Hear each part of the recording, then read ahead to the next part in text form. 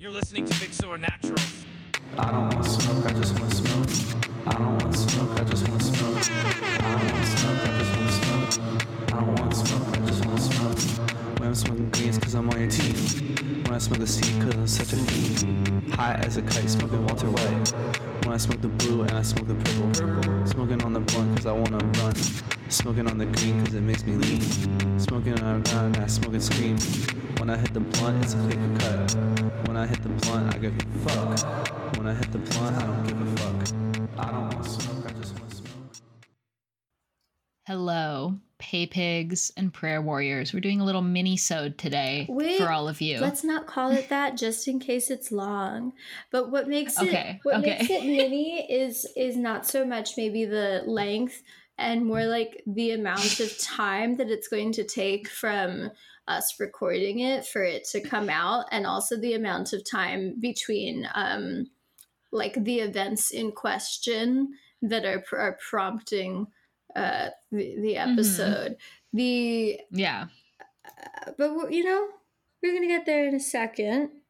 You can read the title. You might have an idea of the topic of this episode, but I think for some good background on ourselves and our expertise in discussing this issue, Kendall, would you describe yourself as upper middle class, the 1%? Is there like something in between the upper middle class and like the ruling class? Are you in the ruling class, not in the 1%? Like, where are you? And why? I think I am in the petite bourgeois. Okay. Would that that's like between, right? Like you would say that. Is that between what? Like upper middle class and like 1%? Yeah, probably. I mean, the ruling class is like somewhere in there, but you could be in the 1% and be the ruling class, or you could maybe be like, you could be regular bourgeois and be in the ruling class if you're just really bad at managing your money, but like you're the governor. That's that's probably someone out there. My issue is that I am not a governor. Yeah, but you have access to the... I mean, not that the Kennedy family is, like, really making decisions these days. So I would say that you're, like, despite your Kennedy family ties, you're probably not ruling class, just because they're not really ruling class. My Kennedy family 6th grade social studies teacher did not win her local election that she ran on the strength of her Kennedy family ties. Being a Kennedy? Yeah, and she ran against a guy who like was really like picked on and like made fun of by everyone because he defected from the Democrat Party to like say how cool Trump was. And it wasn't so much like that people thought that he shouldn't have done that, although that was the case too. But even the people that like were pro-Trump in my area thought that it was kind of like, what's the politically correct word for like bitch made? Phony? No. Phony is not the same thing. Bitch made is like you're weak. Like you're a little weak coward. Like, oh, okay. But even more like it's meaner than that. Because he like, I don't know, he was a Democrat and then like switched over to being a Republican just so that he could stand next to Trump and say how cool he was. And it's like, that's not like, it's not powerful. It's not projecting the only other strength. And he's still the only other one I can think of, he's still the won only over other the Kennedy version. So I think that you're not ruling class due to your Kennedy family ties, but perhaps you have connections in other ways that I don't know about. If you did listen to the last episode, you would know. I've known for a long time. Specifically, you would know that more recently I had access to the Kennedy family cryogenic chambers. I was fully healed from my dressage horse incident. And so therefore, so glad to have you back. I missed you. Yeah, thank you. Thank you. It was hard Thank you. without you. Mhm. I kept wondering, my friend, and more importantly, my co-host is dead. How will I make content in the future? How will you go on? Yeah, it's hard for me. And then I came back, like much like Goku. Was this the first time you died? Oh, sorry. Go ahead. I can neither confirm nor deny that. Okay. I will say, as a form of expression, I have lived many lives. Is there like a were they all alive? Were they all dead? I don't know. Cryogenic chamber punch card at the Kennedy family compound? Like, there is, and if you get enough, you do get a free frozen yogurt. They're still really into froyo over there at the Kennedy compound. I know that you suffer from the like very common Kennedy affliction, or like allergy, I guess is the word for it, where you step into a car and your head just explodes. So yeah, it's like, that's why always, I can't drive. Not always, but it's like a gluten intolerance, where it's like you do it too many times, or you get too much of it, or sometimes it's just like the wrong product, like, and then like you have that reaction. So why risk it? Why take your chances? Yeah. So that's why I only have my learner's permit. Yeah, do you ride your horse everywhere and then you fly private? Yeah, everywhere, baby. But, in some ways, I have gotten closer to we have both gotten closer to the Kennedy family, I think, than Taylor Swift has, in some ways. In some ways. In some ways. I didn't vote for my social studies teacher either, but, I mean, I didn't vote for the other guy, I just didn't. Yeah. Okay, so I guess like we've calibrated our scale with like where the petite bourgeoisie, oh my god, I can't say words, but we calibrated it. We know where that is now. It's you. It's right. It's you right there standing next to your dressage horse. Can you tell me where working class begins and ends? Like maybe like what's the dollar amount for when someone stops being working class, and is it the exact amount of money that Starbucks starts their employees at? Wait, is Starbucks the end or Starbucks the beginning? The end of, that's okay. Starbucks is not working class. Maybe if that's what you think, if that's something that you want to something that you want to say. I just wonder. You're leading. These questions are so leading. You're like a man on the street guy who goes like, "Excuse me, why are women thoughts?" Yeah, like a leading question that already has a conclusive answer, and you're asking me to agree with it. I am literally just asking you, like, where's the working class to you? Where's that? Can you just... The working class is anyone who goes to the dentist and gets a bill for $200 and begins to sob. I'm going to stop you right there. It is not working class to go to the dentist. And I know that because, like, I only just started going. Okay, to be clear, like, I'm thinking like an emergency dentist. Like, you are in so much pain that you go to like one of those like 24-hour emergency dentists. I had to do that. I didn't even know that they had those. Oh, they have those, yeah. Damn. Yeah. You don't get to go to the regular emergency room if you're having a teeth emergency. They make you go somewhere else. No. They made me go somewhere else. It was very annoying. That's really stupid. Because they don't have the tools. Well, that's stupid. But I think going to the dentist is a middle-class activity. I know this because I was fairly recently put on to going to the dentist by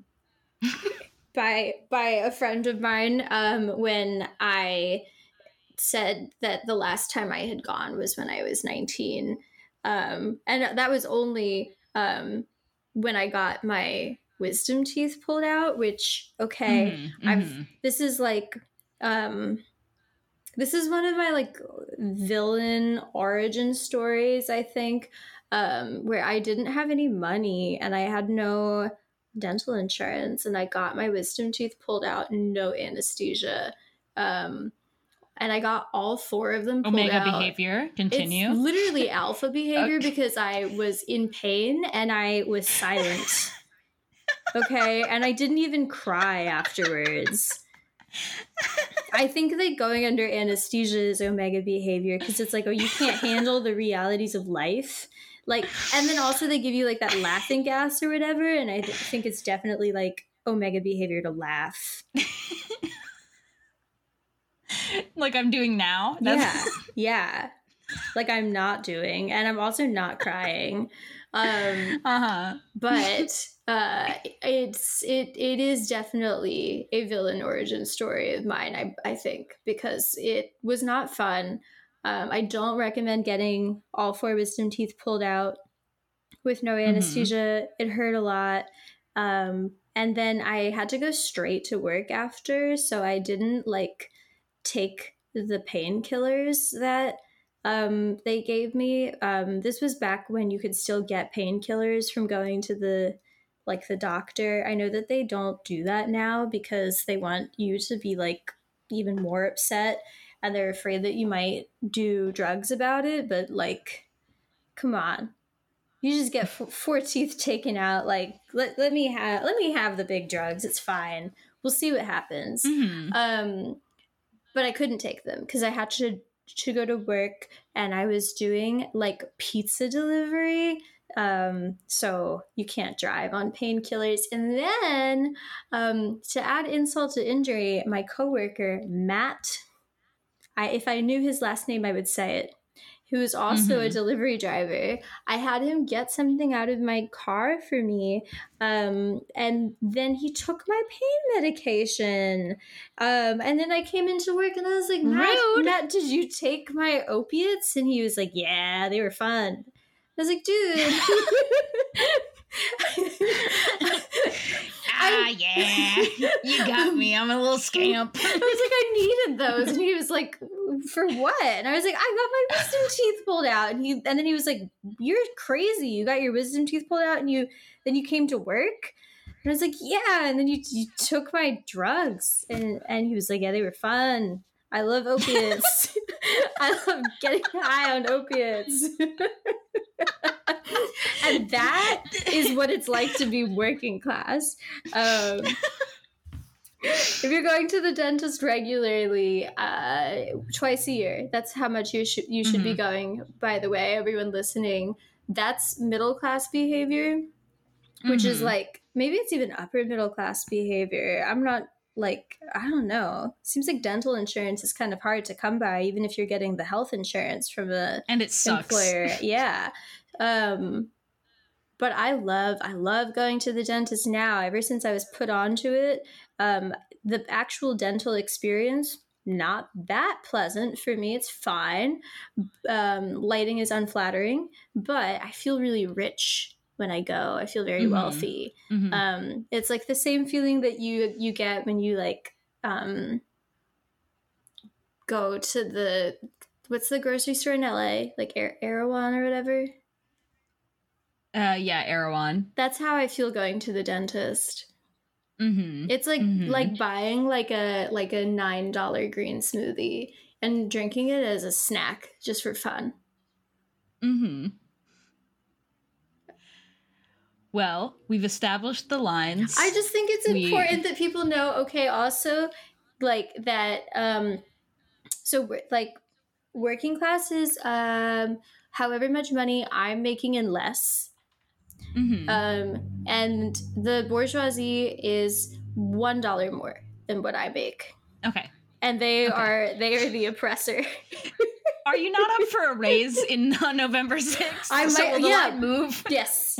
When I get a raise, the line will move. Well, because inflation is a thing, which happens to just be the same rate that my raise will be. So that's when the working class demarcation changes. But I think the final thing on this topic that I have to say is that I think that the best trajectory for being the most well prepared person for life is working class, like dirt poor, ideally, to upper middle class, and the reason for that is because then you have gumption, which is important, and you also know a lot of like fun little cheats.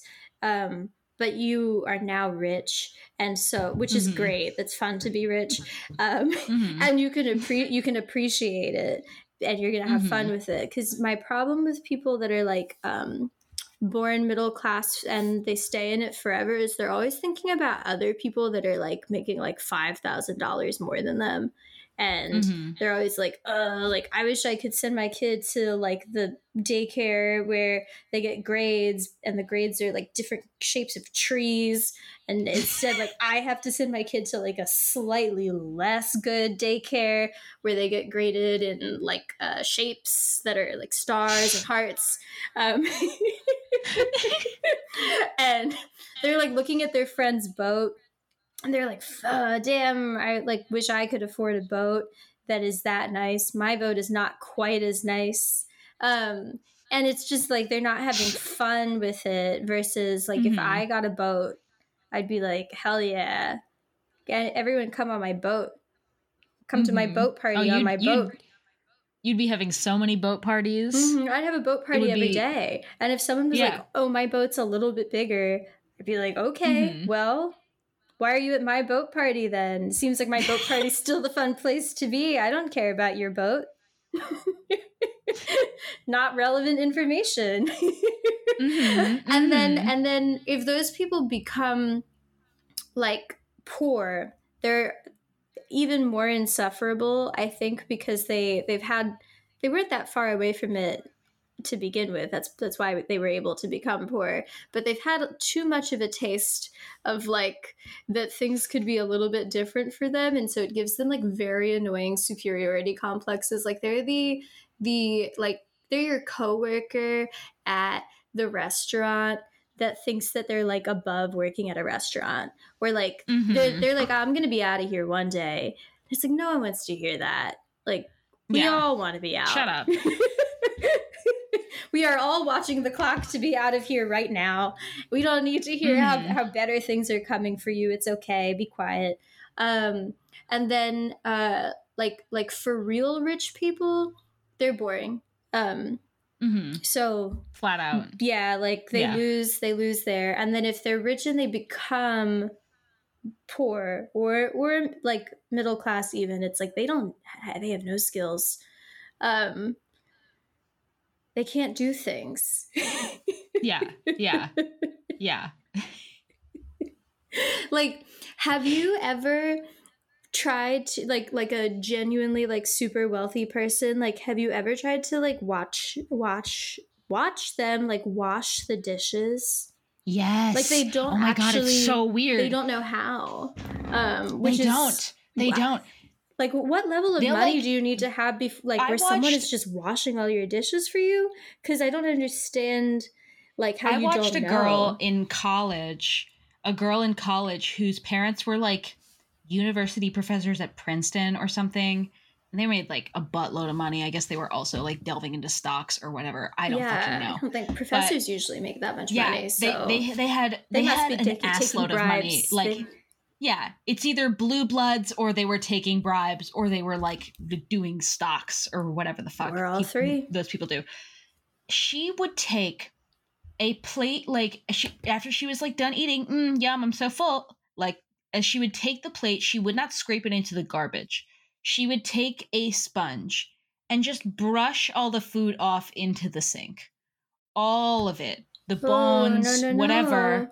And then she would just be like, okay, I'm done. And like, there's just food in the sink. Yeah. And college is like the one time where you get to see up close and personal, like how bad rich people are at doing just like basic tasks. And it's because they've like outsourced like any amount of responsibility that they would have to other people. And it's also like the only time where they have to do any of those responsibilities. Like, until they can figure out how to bring maids into your dorm room they've got to figure out some like Mhm. competency, Mhm. like self-sufficiency then. I and knew it's some people in college. so funny. Some people at my college, they would, instead of doing laundry at the college, they would order a laundry service to come take their laundry and then bring it back. Whoa. And I didn't know you could just do that, I like mean, just I bring know like a that van. you can, that is a thing, but it's like I didn't know you could like pretty expensive. I thought that was for people who live in like brownstones in like Brooklyn. Well, you can not live like anywhere you walk and across have the lots of college money. campus.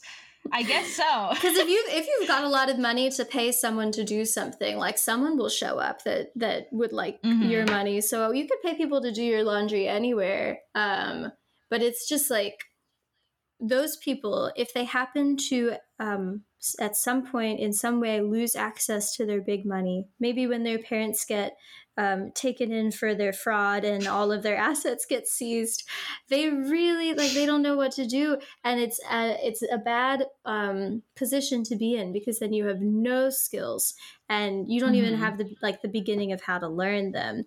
And the reason that I say that it's best to go from like poor to upper middle class and not like rich, like you don't want to be like ruling class, like 1% wealthy, is because then you have no allies. And you're going to be surrounded by evil people who will be plotting your demise, because that's what they all do to each other for fun.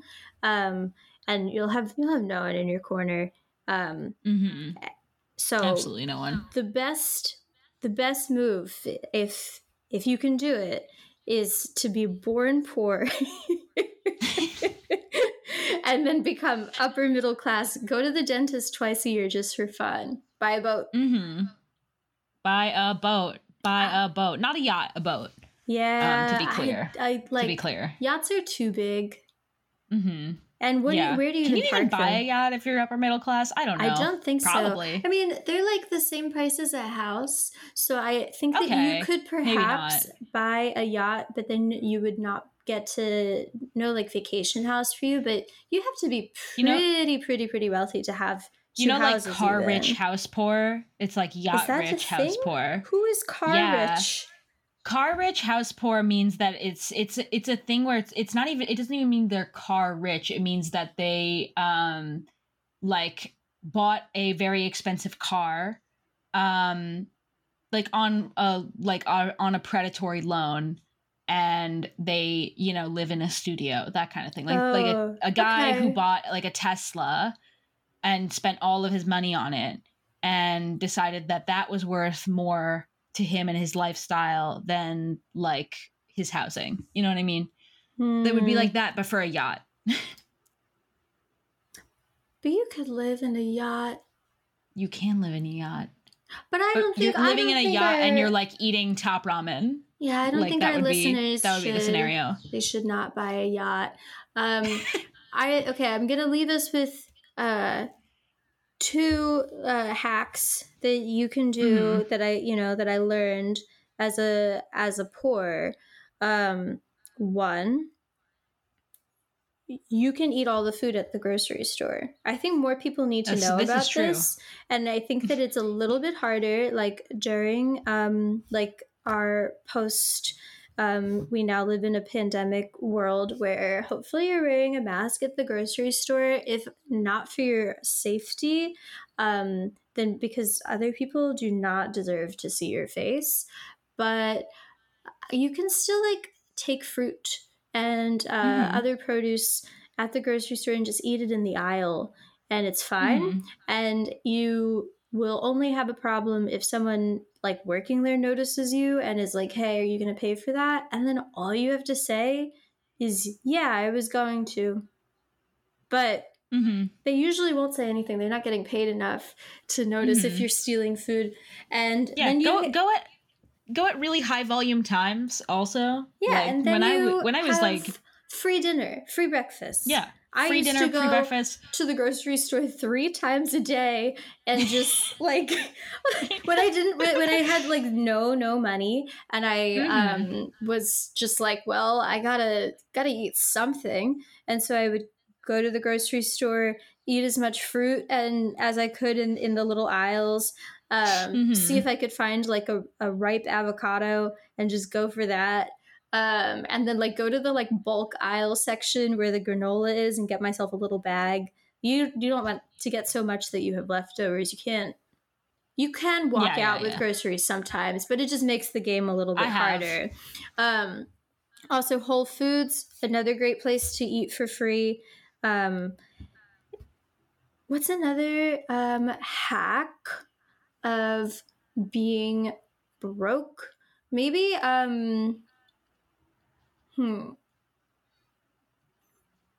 Oh, you should always sign up for free trials with like a prepaid Visa that's got no money on it. Yeah. Which I think everyone should be doing like all the time. I sometimes hear about people being like, "Oh, I accidentally got charged $30 because I didn't cancel my subscription to the New York Times." And you'll just $30. I don't know how much it costs.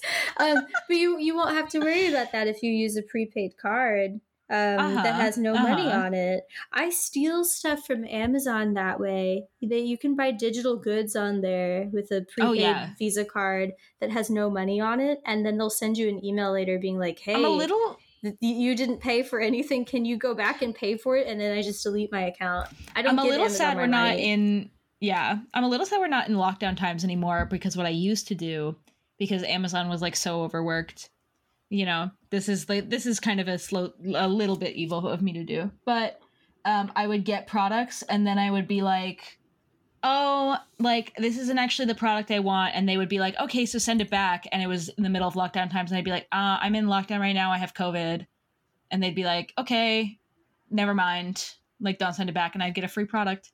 I don't think that that's bad. Yeah. It's good to get. You're not hurting anyone. Yeah. Yeah. I mean, I guess like it was the part of me saying like, because they were so overworked, I took advantage of that. And also it's okay. Because you're not hurting anyone with that lie. You're not making someone's like day harder. So I think that's fine. It was also because it was around the time that like, they didn't want you returning things if you had COVID, because then you could just spread COVID because you touched it. Mm-hmm. And, then they were like, "Okay, never mind. Just like, don't send it back. Like, keep it." And so I got free products that I didn't need. You're on some list somewhere at Amazon as like person that's gotten COVID like 25 times. I think like really a lot of super spreader baby. my like poor people hacks are like food based, like you can go to a bar or a restaurant.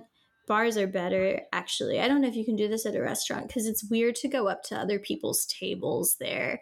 But I have found that pretty much any bar you go to, you can go up to someone and ask them to buy you a drink and some food, and they'll do it. And then you get free food. And like maybe you have to make conversation with this person, but you only have to do it for as long as it takes you to eat. And then you can go. And you can hightail it out of there. Mm-hmm. I guess you would have to keep track of the people who are in that bar every so often, just to make sure you don't hit the same person twice. Because you can just be friendly. And then then you can hit them many times. They can be the person whose thing is that they buy you food. I had some of those. Hey, it's my old pal.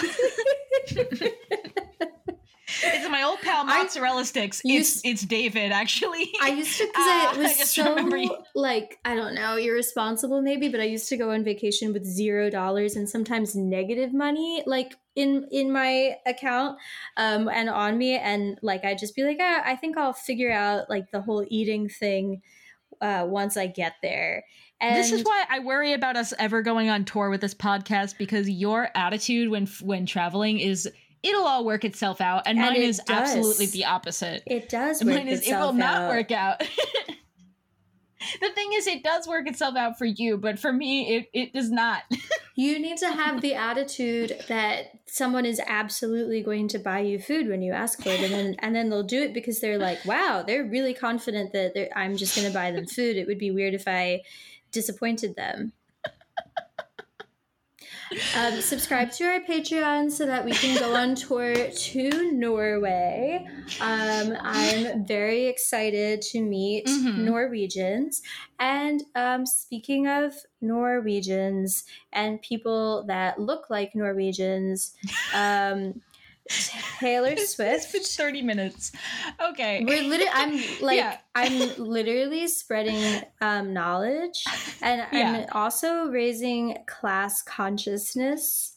And as a communist, if that's what you are, I am. I think that these sorts of discussions, especially as someone from your background, are discussions that you should not shy away from participating in anyway.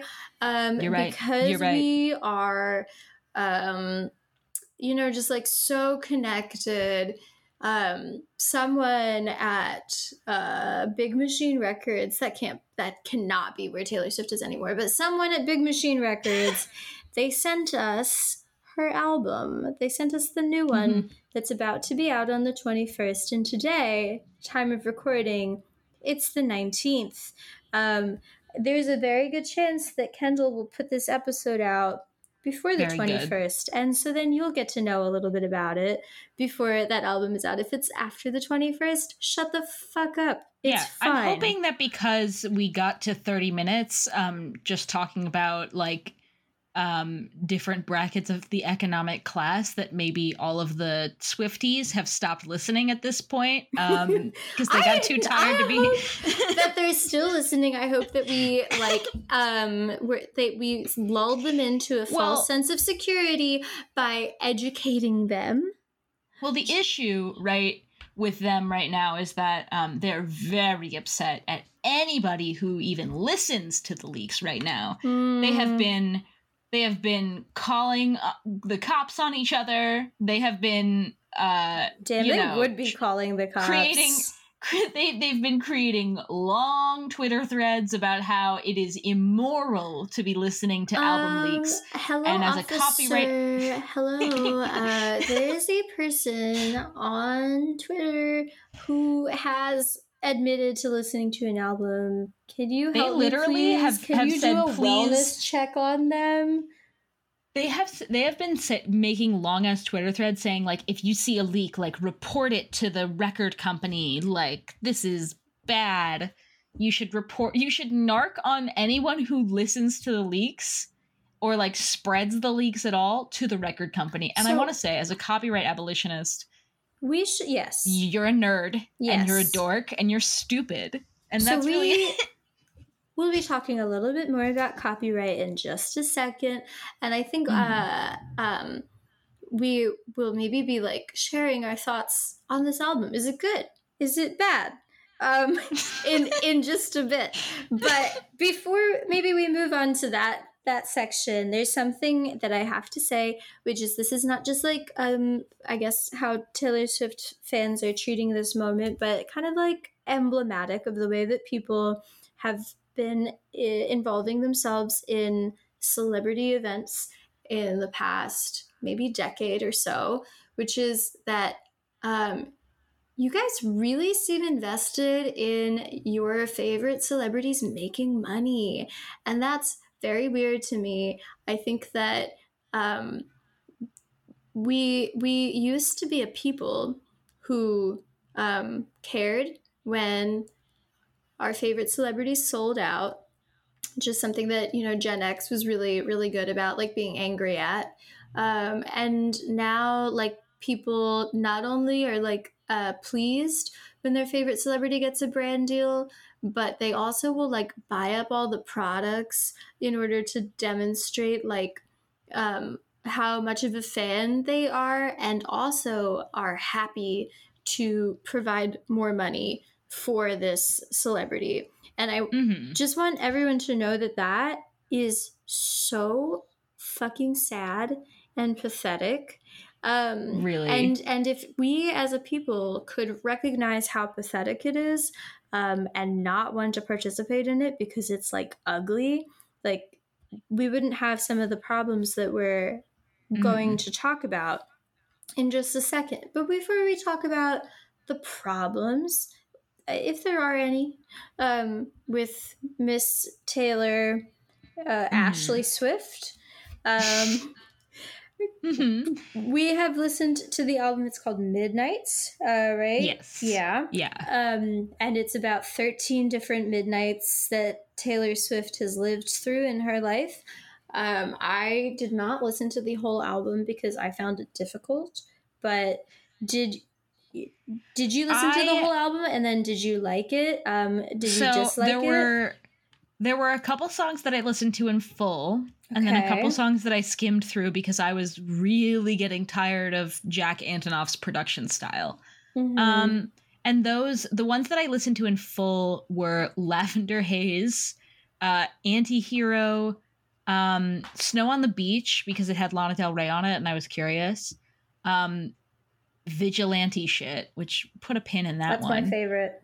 Yeah. It's my personal favorite. And I did listen to Karma as well. And those were the ones that I listened to in full. So we don't do ratings out of 10 because I think that they're bad. No. But like, how would you rate this? Like, did you enjoy it? Oh, did you the whole album? Did you like it? Well, like, what sort of imagery did it evoke for you? Maybe while you're gathering your thoughts, I'll say I did not like it. I thought that it was bad.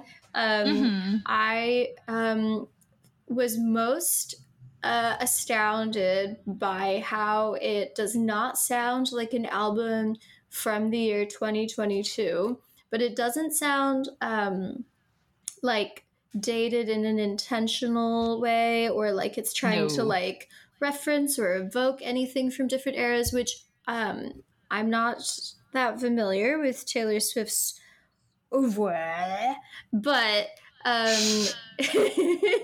like it looked very like from the promotional photos and stuff that I got to see for it, like I thought that she was going to be doing a bit of like a 1960s, like late 60s sort of thing, and I didn't expect it to sound like a 1960s album, but I did expect there to be some like references or like easy to pick up on influences, and it just didn't it didn't do that. I was getting like notes of like LMFAO. I was getting like who am I thinking of? I was getting a bit Carmen, you know? Ooh, like, yeah. Bit of that.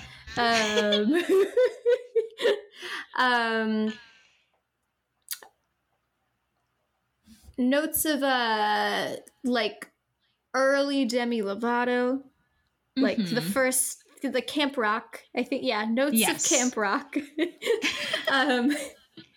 Like I would say that it was both like juvenile and extremely dated, like both in its sound and also in its lyrics, which was interesting. I also did not listen to the whole album. Maybe it gets better towards the end, but I was thinking like, okay, so this is about like 13 different nights, and maybe some of them are from when T Swizzle was younger, and then others are from as she got older, and like maybe the songs will mature in the order of her aging, but no, they all kind of sound like children's songs. Well, not children's songs, but like very teenage lyrics. Yeah, no, it's very juvenile. It feels like she has not grown or changed at all. I would say the imagery it evoked for me is like I'm in the middle of a Forever 21 dressing room. My mom is on the other side. She is talking about my body with the clerk, and I am very uncomfortable. I'm in the middle of an Aldo, and I'm looking at some really fugly, bejeweled loafers. Just like that. It's like you are on the internet. The year is 2012, and you are going through We Heart It for outfit inspiration photos, And you picked a photo of a girl standing in the middle of the train tracks, with her head turned down, like looking at the ground. She's wearing a floppy hat. It's black. And Right. like black over the knee socks, with like some little, they would be called booties at the time. Yes, the booties. Perhaps with a peep toe. And then Ooh. she's wearing a black skater skirt, a infinity scarf, and a oxblood batwing sweater. And that you maybe you don't know this, but that outfit photo that you found on We Heart It was taken by the model in question in the photo after they had watched an episode of American Horror Story Coven. And that's what this Taylor Swift album is. It's not American Horror Story Coven inspired. It is a We Heart It outfit photo inspired by American Horror Story inspired. Yeah, I first want to talk. I do want to talk a little bit about like some of the songs, just like in terms of production. Let's talk about the songs. Let's hear about it. So like Lavender Haze is like the first track on the album. This is the opener. It's meant to hook me in.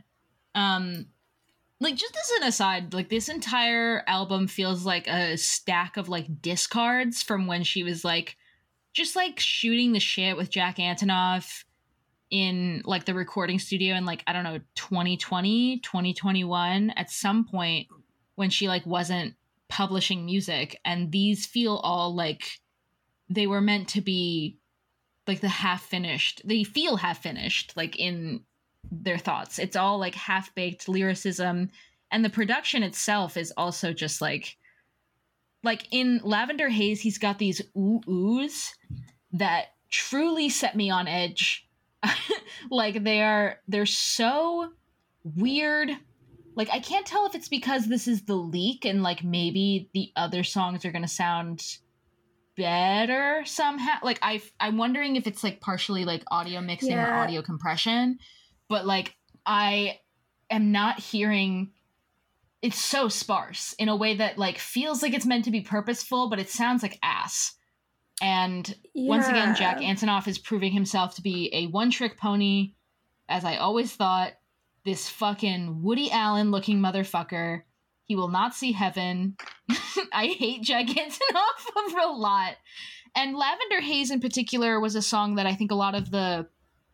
I dare I even say the name. I'm afraid they're gonna just materialize all in my fucking office right now. The Gaylors were looking forward to this song. Yeah, we'll get to them. We should get to them in a minute.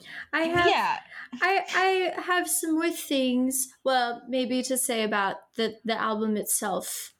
And maybe it'll be better in a couple of days. I'm not sure if like I care enough to go back and check like if this is unfinished and like the final product will sound a little bit better like production wise. But something that came to mind that I think would be really funny is if like Taylor Swift pulls like the Sonic movie, and like really quickly like redoes it. Because everyone thinks it's really bad, and it ends up sounding like something else. But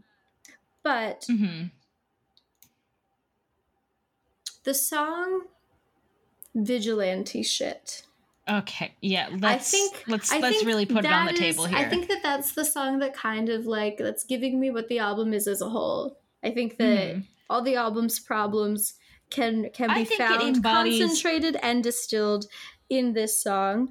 I think it embodies who she is, like, fully. Yeah. She's a millennial stuck in 2012. You can even tell from, like, the promo video she does with the little bingo cage where she, like, rattles it around and, like, gets all the little numbers to put on the clock and, like, tells you a little bit about the songs. She has what you would call the millennial pause at the beginning of every video, where there's just this little pause where she doesn't know if it's recording yet, and she's just like, hi guys. There's just this like tiny little, like almost imperceptible pause that just where she has this dead-eyed stare. I don't care. That's fine. She doesn't need to know how to use technology. I'm saying she's absolutely 100% a millennial woman stuck in 2012 and doesn't really I guess I don't care if she like isn't that good at like making videos, but I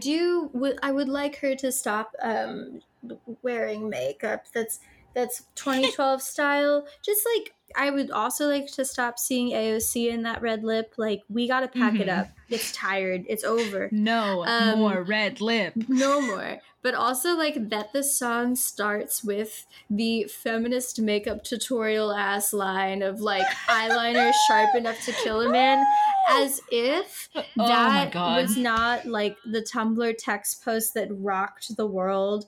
That was the moment that I texted you and I said, you have to listen to this. Yeah. You need... I'm worse off like, for it. But I think that it's, like, really, to me, like, this is where the album is. This is where I understand what kind of, like, artist Taylor is trying to be at the moment. And it's, like, because... I think because she is, like... a garden variety white supremacist. Like, I don't think that she cares enough about white supremacy to be like, she's not going to meetings or anything. But it, like, you know, makes her understanding of feminism like necessarily shallow. That it will always like result in her being a few steps behind where the rest of the culture is like politically, because eyeliner sharp enough to kill a man was about a decade ago. And then the other lyrics in the song about like not dressing for women, not dressing for men, like it's just like it's been said so many times by other singers and people, like, but like that idea has been like interpreted a few ways already in like other songs, that it loses all of its punch. And that has been the case, I think, every time that she does a song that's like attempting to be political, where it's just she like has a song in here a bit too late to this moment, like where it doesn't even feel like you're trying to like latch on to a popular movement as much as it is like you really like missed the train of when you could capitalize on this, but you're doing it again. And it's another one of her songs where she tries to be political but also kind of frames it around herself, like how the gay rights song was literally just about how she gets mean comments. This song Antihero, it's all about like how she's kind of she feels like the villain for everybody. Like it feels like a song off of Reputation. Like, I don't know where she's still getting this idea that like nobody likes her. It's from me. Yeah, probably just like your psychic attacks every night. But she has a line in it where she says, "Did you hear my covert narcissism lightly disguised as altruism, like some kind of congressman?" Which is just like, whoa. And it's a song about just like her getting like haters, but then she kind of like slips in a little like, ooh, I'm a little sassy, you know, like what I this is hear about congressmen being bad, but like not about specific congressmen, not about a specific type like party, just like I want to hear Taylor Swift, like saying like lawyers are like featuring Jack Harlow. Let's make that happen. That's what I want. Now, I think that the last thing that I want to say about this album as like a piece of music is that Taylor Swift, I'm going to look this up one more time. I'm pretty sure that I know what her age is, but let me make sure I'm not lying to everyone about whether this woman is 33 or 34. No, she's 32. Whatever. So well, you can't say we don't come with sources, folks. Yeah, she's 32. Good for her.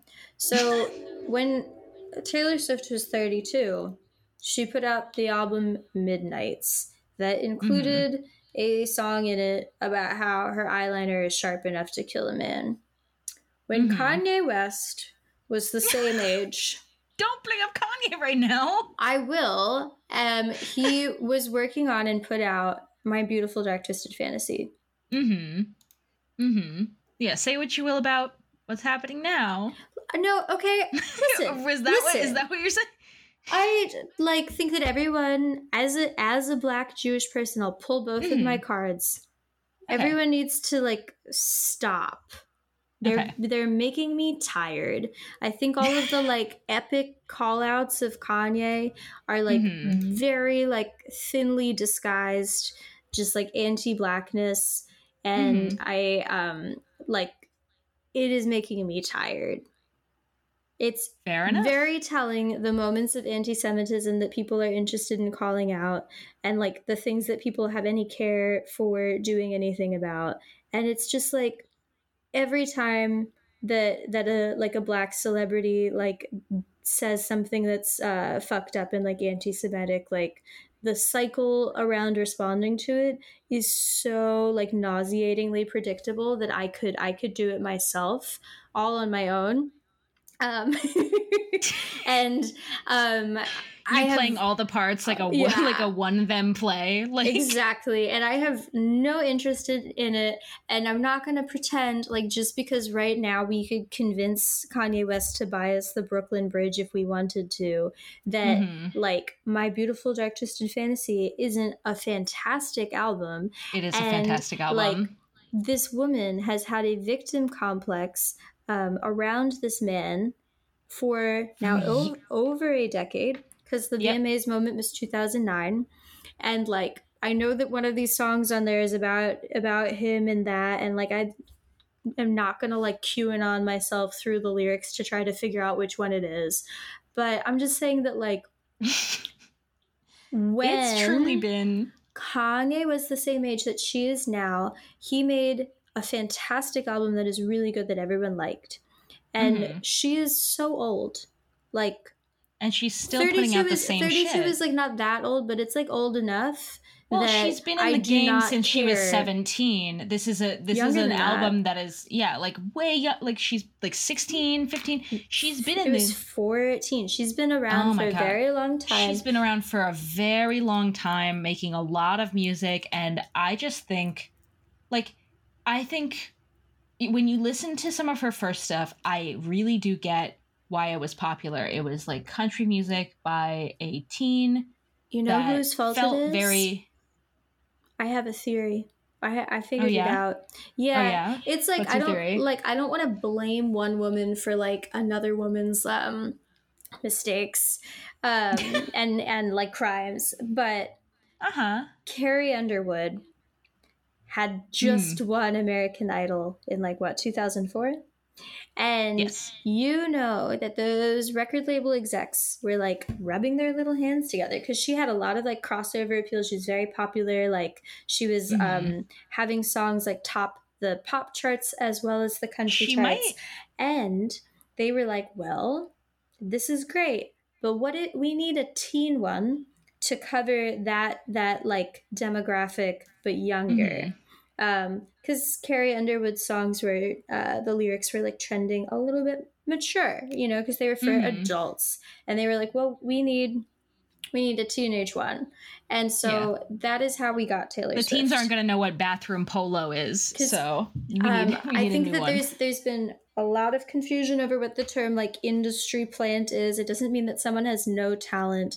It just means that like a record label like has decided that there is a need in the market for a certain kind of artist, and then they either like sign an artist to fill that need and like work on promoting and like releasing their work in the most strategic way to like help fill that niche, or they take like one of the artists that they have already signed and like promote them in the same way. And so Taylor Swift was an industry plant. It is not like it's not a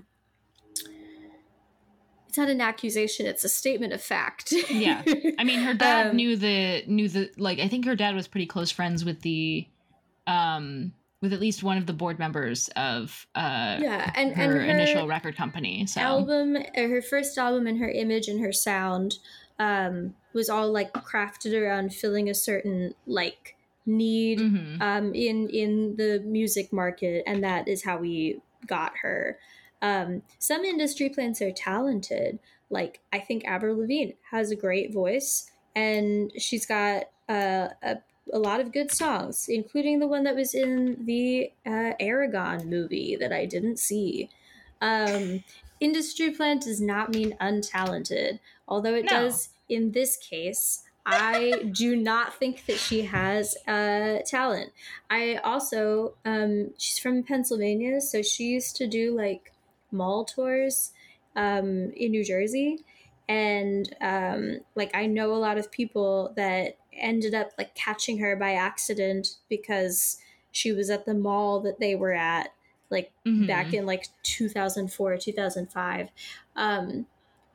And her singing abilities have not improved since then. But really all I'm trying to say is just like, she's an adult woman and she's not making music for adult women, like despite her big age. And it's sad. Well, I would disagree. Sad. I think that she is making music for adult women, parentheses, who are emotionally stunted. Okay, like that. Well, that's a cheat. That doesn't count. If you're making adult music for adult babies. I think when I listen to vigilante shit, I pick like, first of all, that title is like a mom who has a mug that says like badass on it or something. You know, like, who's listening to that? Someone who is volunteering in the 2024 presidential election for the Hillary Clinton campaign and is working out right now. They're on their Stairmaster, listening to vigilante shit to prepare for canvassing the hills of San Francisco. Stop. They're like, I gotta get in shape for San Francisco. See, I was gonna say, when I pictured vigilante shit, and I said this in our group chat, immediately what came to mind, because I have fucking TikTok brain. Yeah. Was the one was there will, like, this is the exact kind of song. There's like a specific line where she's like, I don't dress for women and I don't dress for men. I dress to get revenge. And I think that line is going to be used by so many like women in their 30s wearing a pair of like Steve Madden black thigh-high boots and doing like a transition where they look sexy now. Like they looked ugly, or not even ugly, but they just weren't dressed. They don't really do the ugly to hot thing anymore. They just do not dressed to dressed. And it's just not dressed and then dressed, and they've got like a little bit of black lipstick on. They're like, I'm getting revenge. And it's like, but I'm just curious, like, if you don't dress for women and you don't dress for men, but you're dressing for revenge, does that, like, what I'm hearing is revenge is looking hot. So in a sense, you are dressing for that person. I don't know. It's just, it's a bad song. It is a bad song. When I picture it, I picture adults, you know? Yeah. I picture a lot of adults like liking a lot of these songs because they're irreverent and sassy. What I meant in a tame and safe way. Maybe that she's making music for teens, but that it is immature. Yes. Oh, it's very immature. And it is just as immature as her music was when she was a teenager, and it has not improved. And she keeps dropping a lot of just different buzzwords in here. Like, this music all feels like it's and this is how a lot of music feels right now. Again, this is another TikTok brain thing. But like, yeah, you gotta stop. You gotta get off that. I know, but like it helps to know that I feel like the music industry, because it's been so like plagued by this app, you know, like they have decided that this is like everyone else, the music industry has decided that TikTok is the app for and stopping that engagement from happening starts with you. Okay. Listen off to me that app. first. Listen to me first. Mm. All music now that's coming out, especially the pop music, it's not meant to be listened to in full. It is meant to be listened to in clips in a TikTok. You take one nugget line that people can apply to like 1 billion things that they do on a day-to-day basis, some kind of hashtag relatable bullshit, and they can just like slap it on one of their videos and like just share engagement, content. And that's what a lot of these songs feel like. In Lavender Haze, she mentions the word viral, twice. Once is enough. Mentioning it twice? Ugh. And then on like a couple other songs, she says things like, oh my god, I have to like really look at Karma again, because like the lyrics to it, because there's like Can I say something? Not as a podcaster, not as a feminist, not as a Marxist-Leninist, but as a Jonas Brothers fan. I was very upset in 2010 when Taylor Swift and Joe Jonas broke up, and then Taylor Swift was very like publicly angry at him for the reason of him breaking up with her over the phone and it being a short phone call. And I remember at the time thinking like, well, like the two of you like don't like, you live in like different, like you don't even really have a city that you live in, like you're always busy, you're always in different places, like what's he supposed to do, like fly out to break up with you? Like that seems inefficient. Secondly, you've been together for 3 months, like probably a phone call is fine. And third, like the issue is that the phone call was short. But how did this phone call go? What if he was like, Taylor, I think we should break up. And then she was like, okay. What else is he supposed to say? Like, how long of a phone call do you need? I just, like, that's all. I'm not trying to defend Joe Jonas's honor, maybe, but just like, we need more details.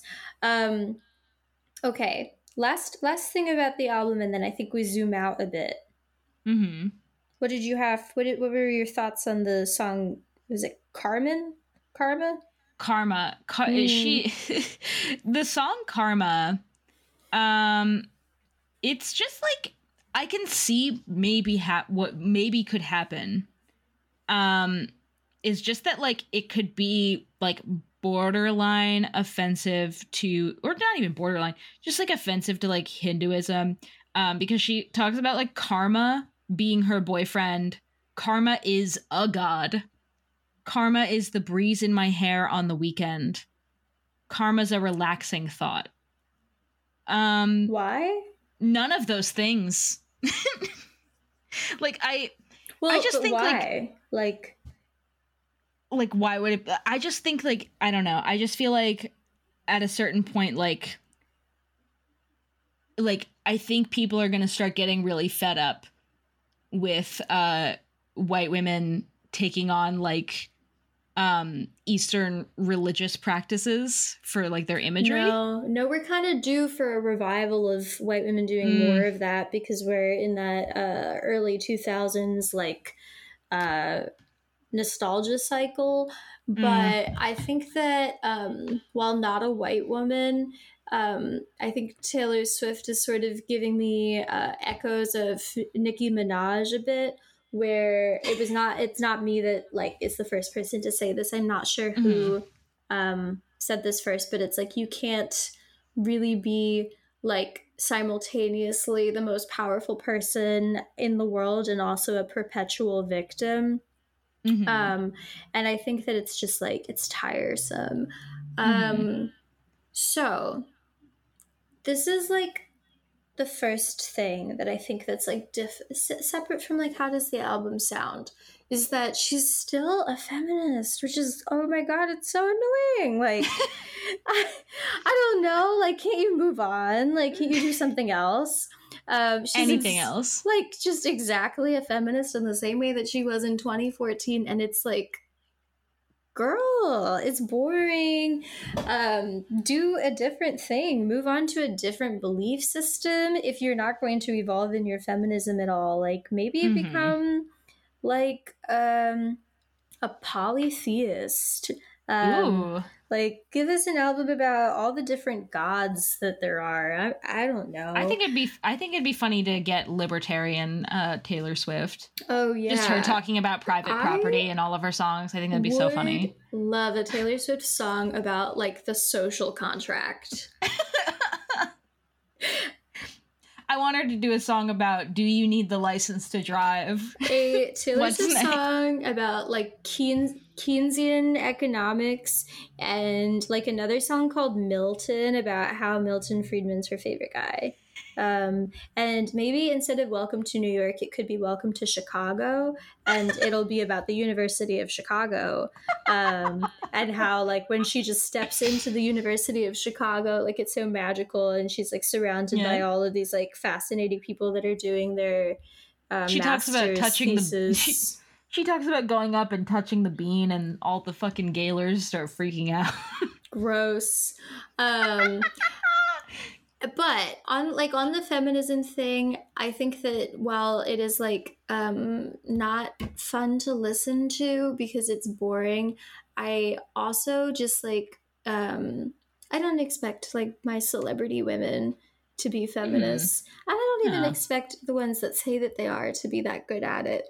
But I think that there is a bare minimum of lip service that I would like to see if you are making this a significant part of your brand. One of them would be being nice to women, at least some of them. Like, you know, just like that, like a little bit of support for other women. Her infamous speech where she said, "Don't let anybody don't let any man tell you to not that you can't achieve your dreams. No, what she said is, you can do it all on your own. Don't ever let any man tell you that he made you like what you are." Like it was a reference to Famous, and Kanye did make her famous, and we need to acknowledge that as the truth. She would have like absolutely like disappeared into the ether the same way that like fucking Jordan Pruitt, who you don't know the name of anymore, but I remember her, like did. That's where she was. Like, you know, she had a couple hit songs, and she would have disappeared into the Radio Disney ether if it weren't for everyone rallying around the white woman that was getting picked on by the mean, scary black man that told her that she wasn't as talented as a black woman. That's what it is all about.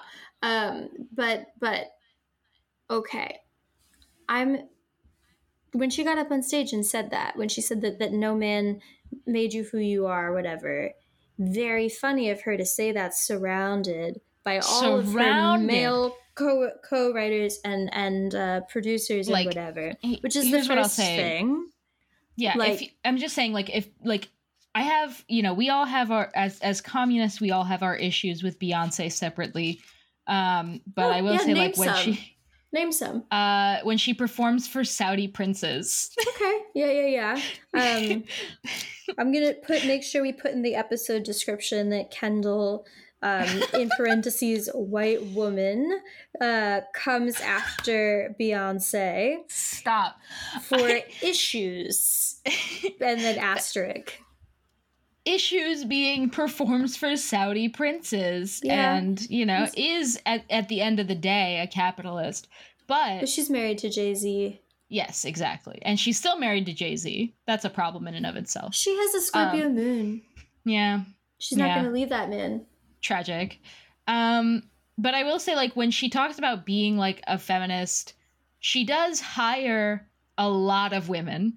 Her entire like not just backing that she band hires a lot of women. Like they're also like typically all black women, and you don't have to talk that much about being a feminist for it to be like demonstrative if like that's who is in like your touring band, that this is something that's important to you, because if you're not putting in an effort to like hire black women, particularly in fields where like they're not the majority of the people that are doing that.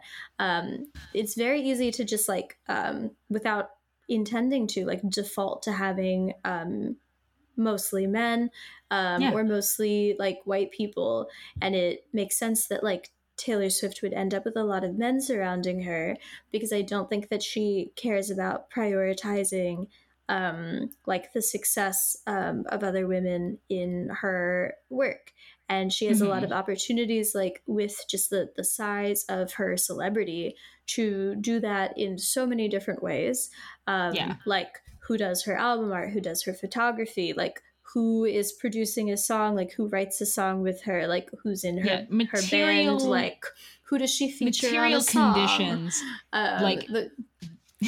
just like truly actually creating material conditions for to push women forward, which she can do, and she has the power to do. Super feminist, and it is like, well, okay, so one, I'm still really upset, I think, about like, do you remember like when in 2020 when Meg Thee Stallion like called out her record label?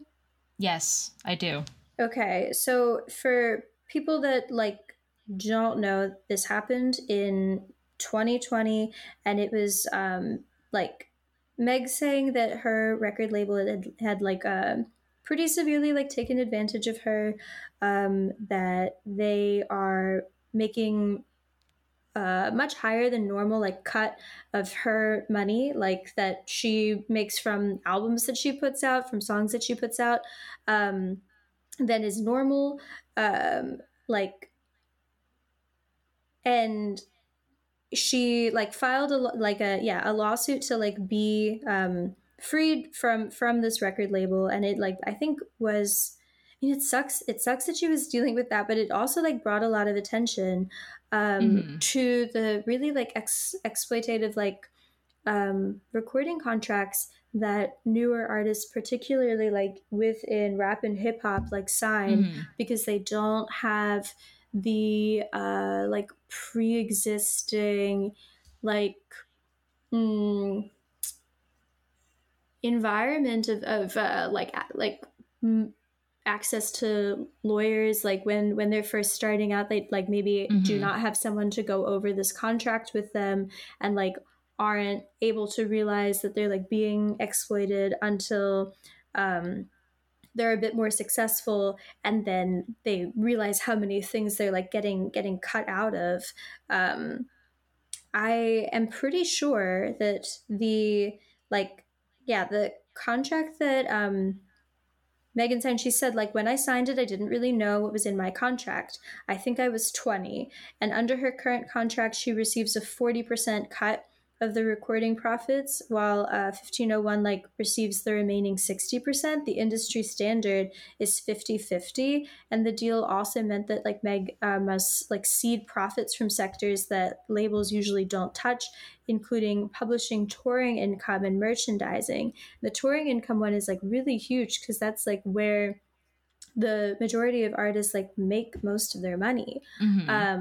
And this like is something that people like, that artists deal with all the time, and it happens especially to like Black artists and like artists in hip-hop and rap.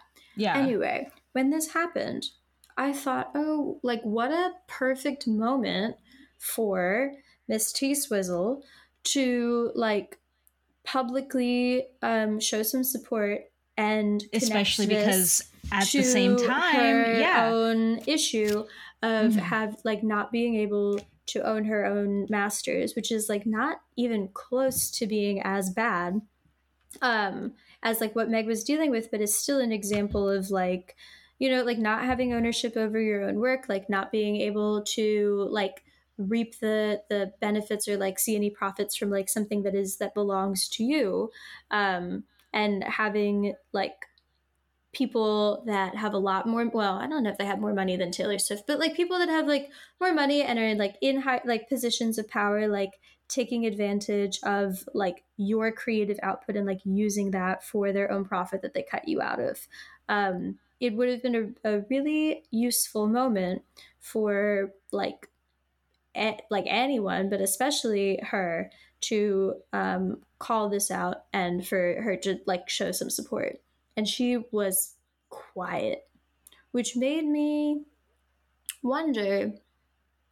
wonder, like, what how important is this issue to you, or is you like re-recording all of your albums like a sign that you know that you're kind of washed and are doing like a long form equivalent of like putting out a greatest hits album? Like, this is like a Vegas residency. That was my immediate thought when she's re-recording her albums, that this is a perfect the thing is that, and a lot of people seem to be under this impression, at least I was fielding when I was like looking through a lot of like the Swiftie like forums and stuff like that. A lot of them seem to be under the impression, because she puts up a great facade with them, that she's this like down to earth girl who like does things based on like her whims and her feelings and her desires fully 100%. And not because she's very calculated and a huge capitalist. Like, she's a very calculated girl boss. And like when she puts out like re-recordings of her masters, it's a perfect opportunity when you don't have a lot of music out right now because the pandemic happened. You don't have a lot of like recordings of music that you've done. She announced that she was going to do that before COVID happened. So unless she made it happen, which I'm not ruling out. But even so, pushing past the COVID stuff, it allows you to, redo, like, basically perform all of your greatest hits at a concert with an entirely new merch cycle, with an entirely new album cycle. On Midnights, she has released 4 or 5 different visual versions. Yeah, and we're gonna get to that, but I think that like this is like it's like an unwillingness to admit that you're kind of washed. Like, you don't want to do the Vegas residency that your frenemy Katy Perry did, because that would be letting all of us know that you're a bit over. You don't want to put out like a greatest hits album and go on like remember when 2011 like tour, because that's also like another admittance that you're not like currently relevant. So what it is like a way of like getting around having to do that. And if there was while still doing it, any at all like concern for like people that or even just like the issue of like exploitative like record contracts, like young women being taken advantage of by record labels, there would be like any amount of speaking up for people that are affected by the same thing, especially when that like there's no way that she wasn't aware of what like Meg was going through, because it was every single other person in the music industry was talking to was at least extending like condolences to Megan, if not like direct help in some way. And okay, so that's one. Like, you're supposed to be a woman supporting women. There was an opportunity, nothing happened. Second thing that I've been mulling over for a while is, do you remember when she sued that radio host that I believe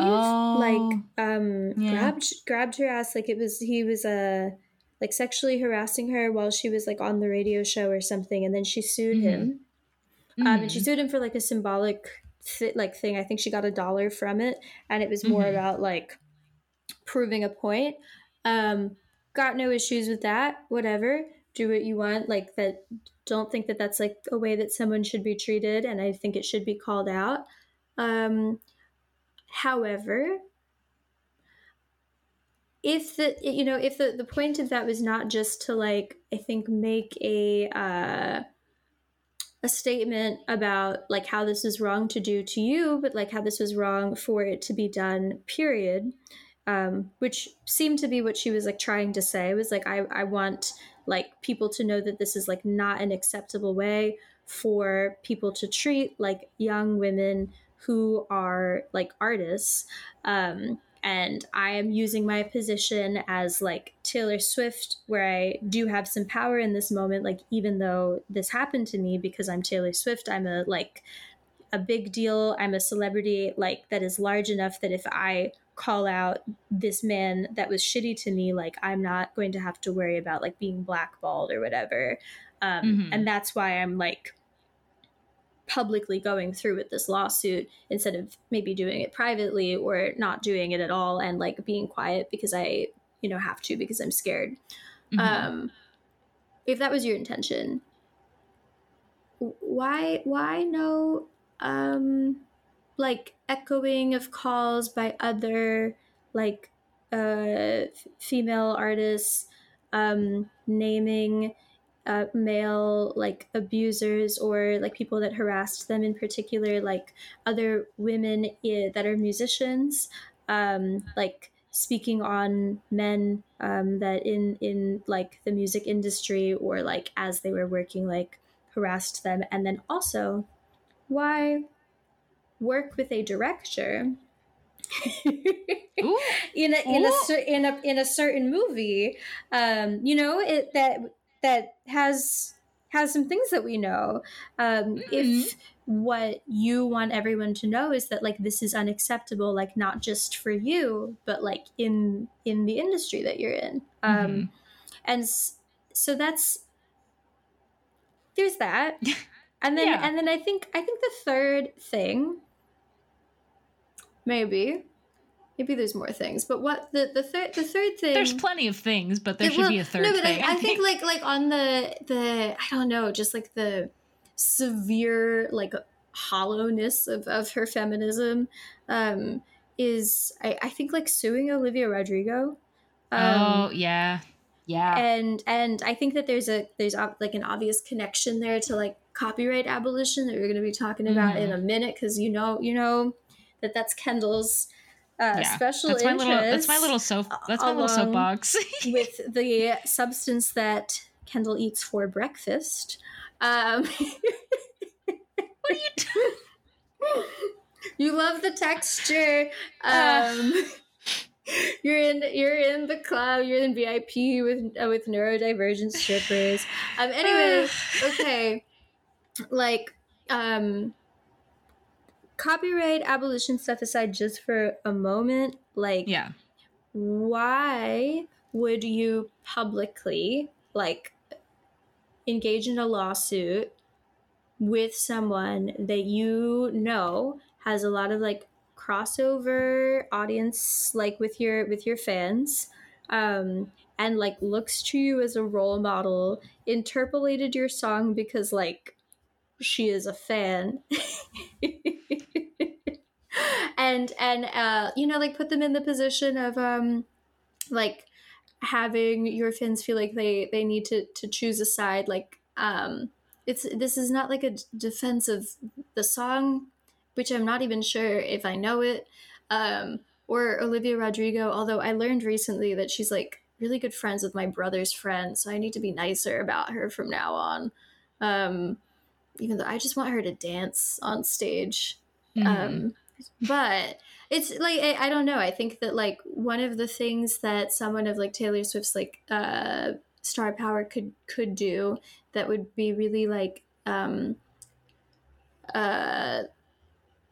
beneficial to, I guess, like her stance of like that she supports other women, like it would show me that she, even in like a shallow way, like cares about feminism, would be just like showing some like kindness to like younger artists that exist in the same like sphere of music that she does.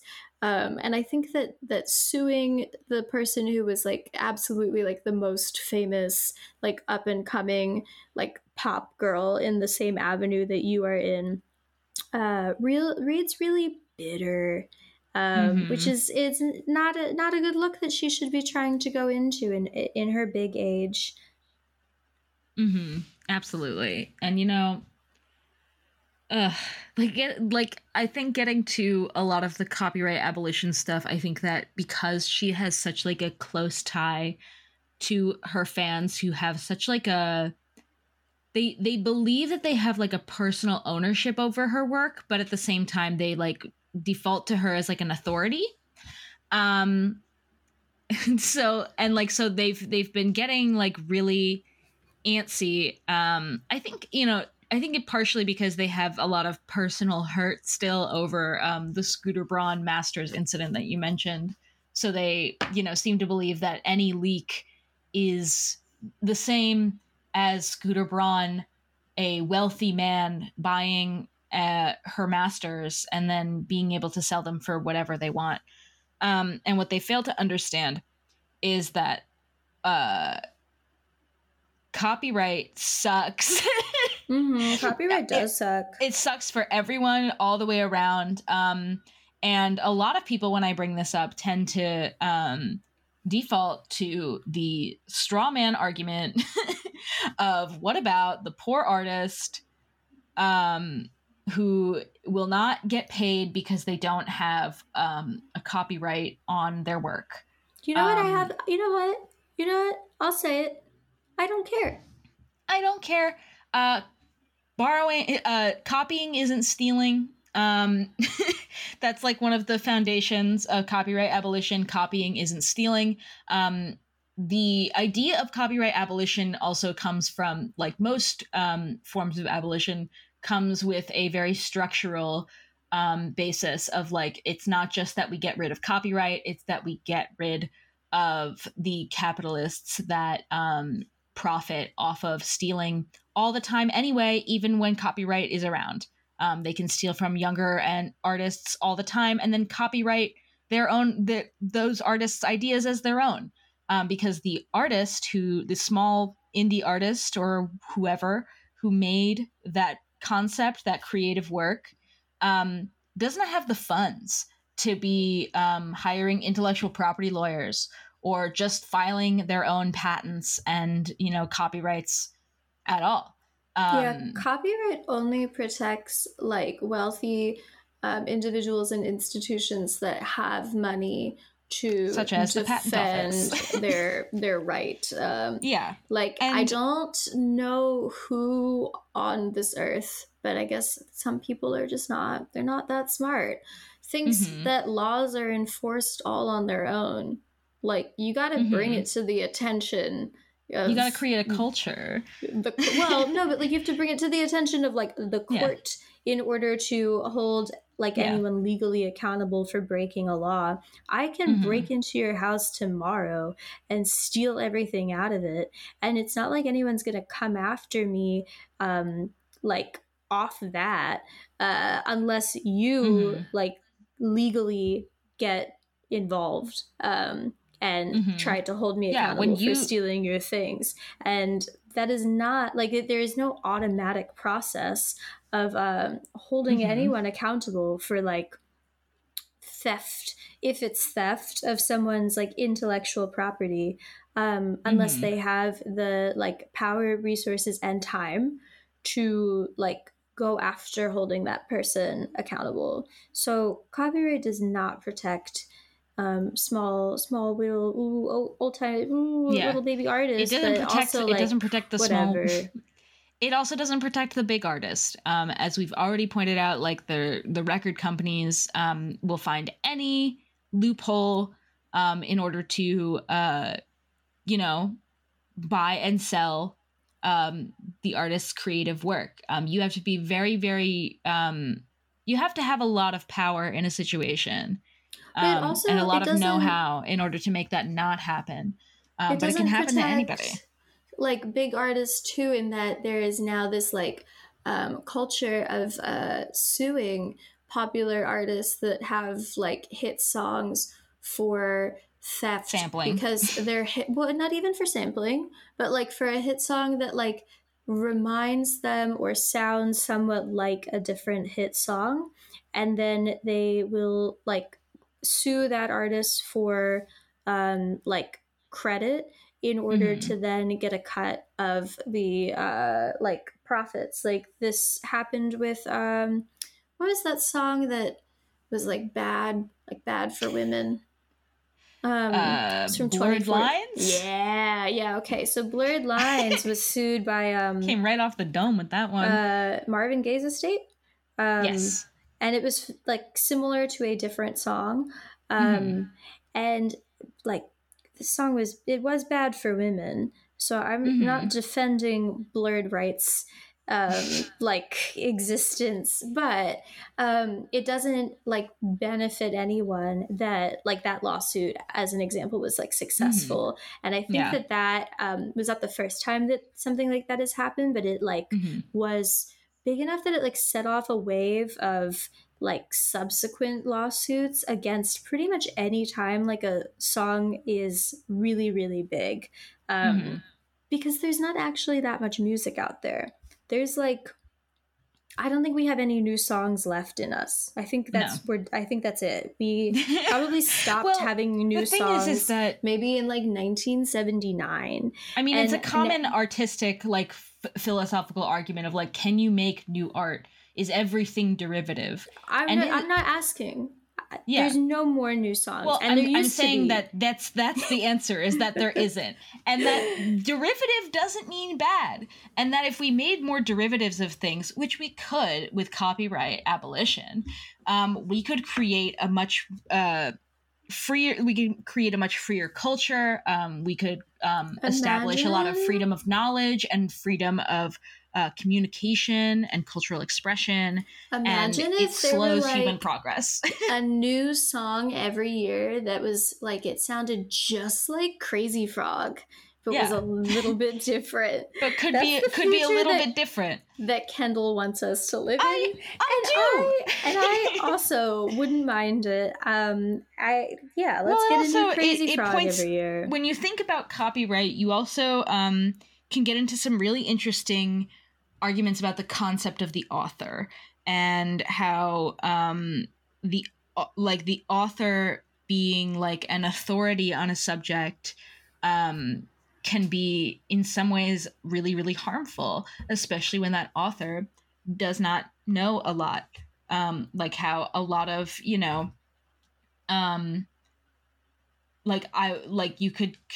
think for a time, back in 2014, I wouldn't consider like Taylor Swift even then to be like an authority on feminism, but she was seen as a feminist icon because she had an icon.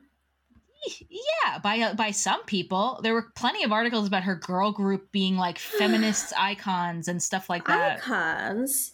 I'm not saying I agree with it. I'm saying that was part of the culture, and I do think for a while to be an icon. I know, but like this is what happens, right? And when we get like, when we get into that, I just feel like it, like.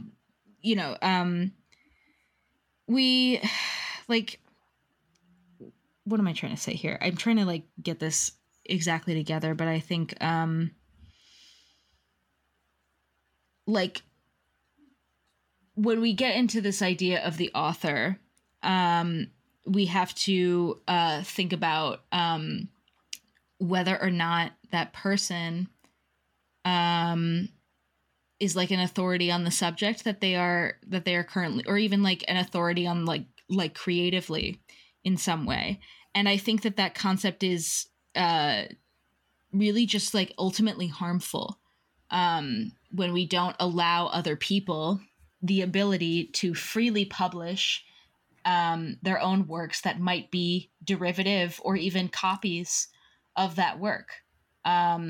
We can create a much freer form of communication and community expression if we allow a lot more people to push past the barriers of what it takes to be an author, what it takes to be an artist, what it takes to be successful.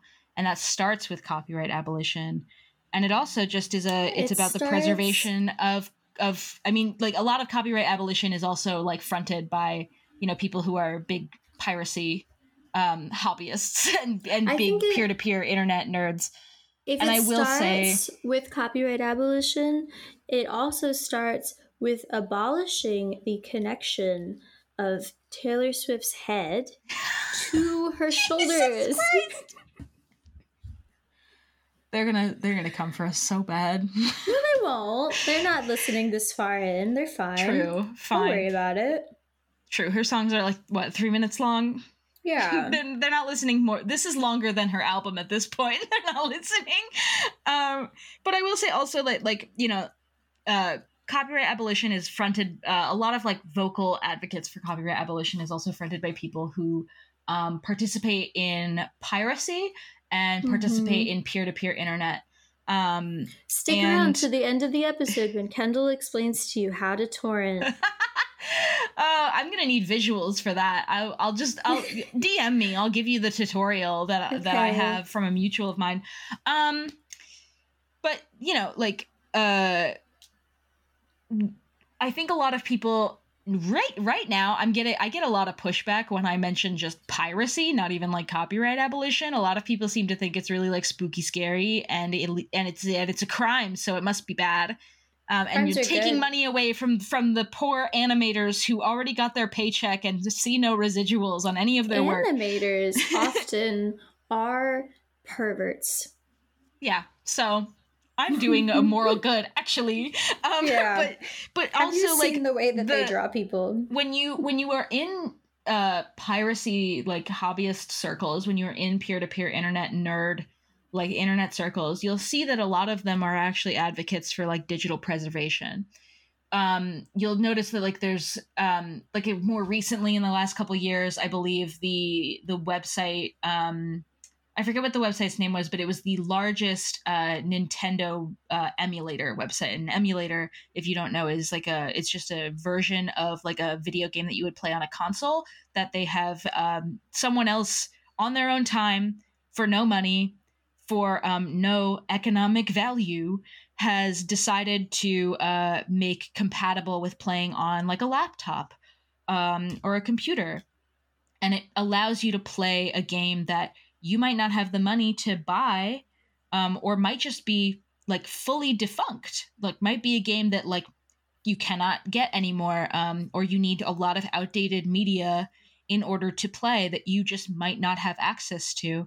It allows you to play that game again, and it is a form of cultural preservation. That site, which was the largest Nintendo emulator site, got taken down and sued by Nintendo.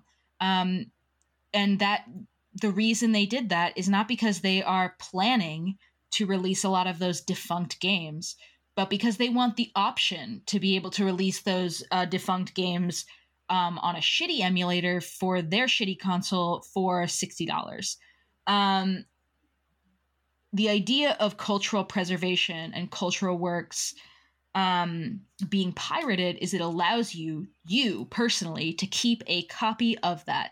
I spend a lot of time talking about physical media, but I am also a big proponent of digital media as a form of preservation. And I spend a lot of time trying to update a lot of my libraries, create physical copies of the digital media that I have, in order to preserve those works. Because the more and more things move to streaming, the more and more things move towards an entirely digital library, it is very easy for those companies, for-profit companies, to just on a whim, like, the last couple months when HBO did that because of a tax break, and took down shows that hundreds of people worked on a whim. They can just do that. And it affects the small artist, actually, because a lot of those people who were animators for those like shows that HBO Max took down, who worked on those shows, live action or otherwise, have decided to quit the industry because they no longer have a place to point to when they are looking for jobs, saying like, see, you can watch what I made here. They don't have like access to the thing that they made anymore. It's just gone, and it's like it never existed. And so their entire career that they built up is essentially disappeared. And so a lot of them have quit the industry or are thinking about quitting the industry because they just, what can they do? And yeah, also I think everyone benefits from the ability to like interpolate and like engage with another artist in our own work, that is like how we get cool stuff. It's also how we get lame stuff. Like when Taylor Swift put out something and she called it like Sad Girl Autumn, which by the way, white supremacist of her to do that.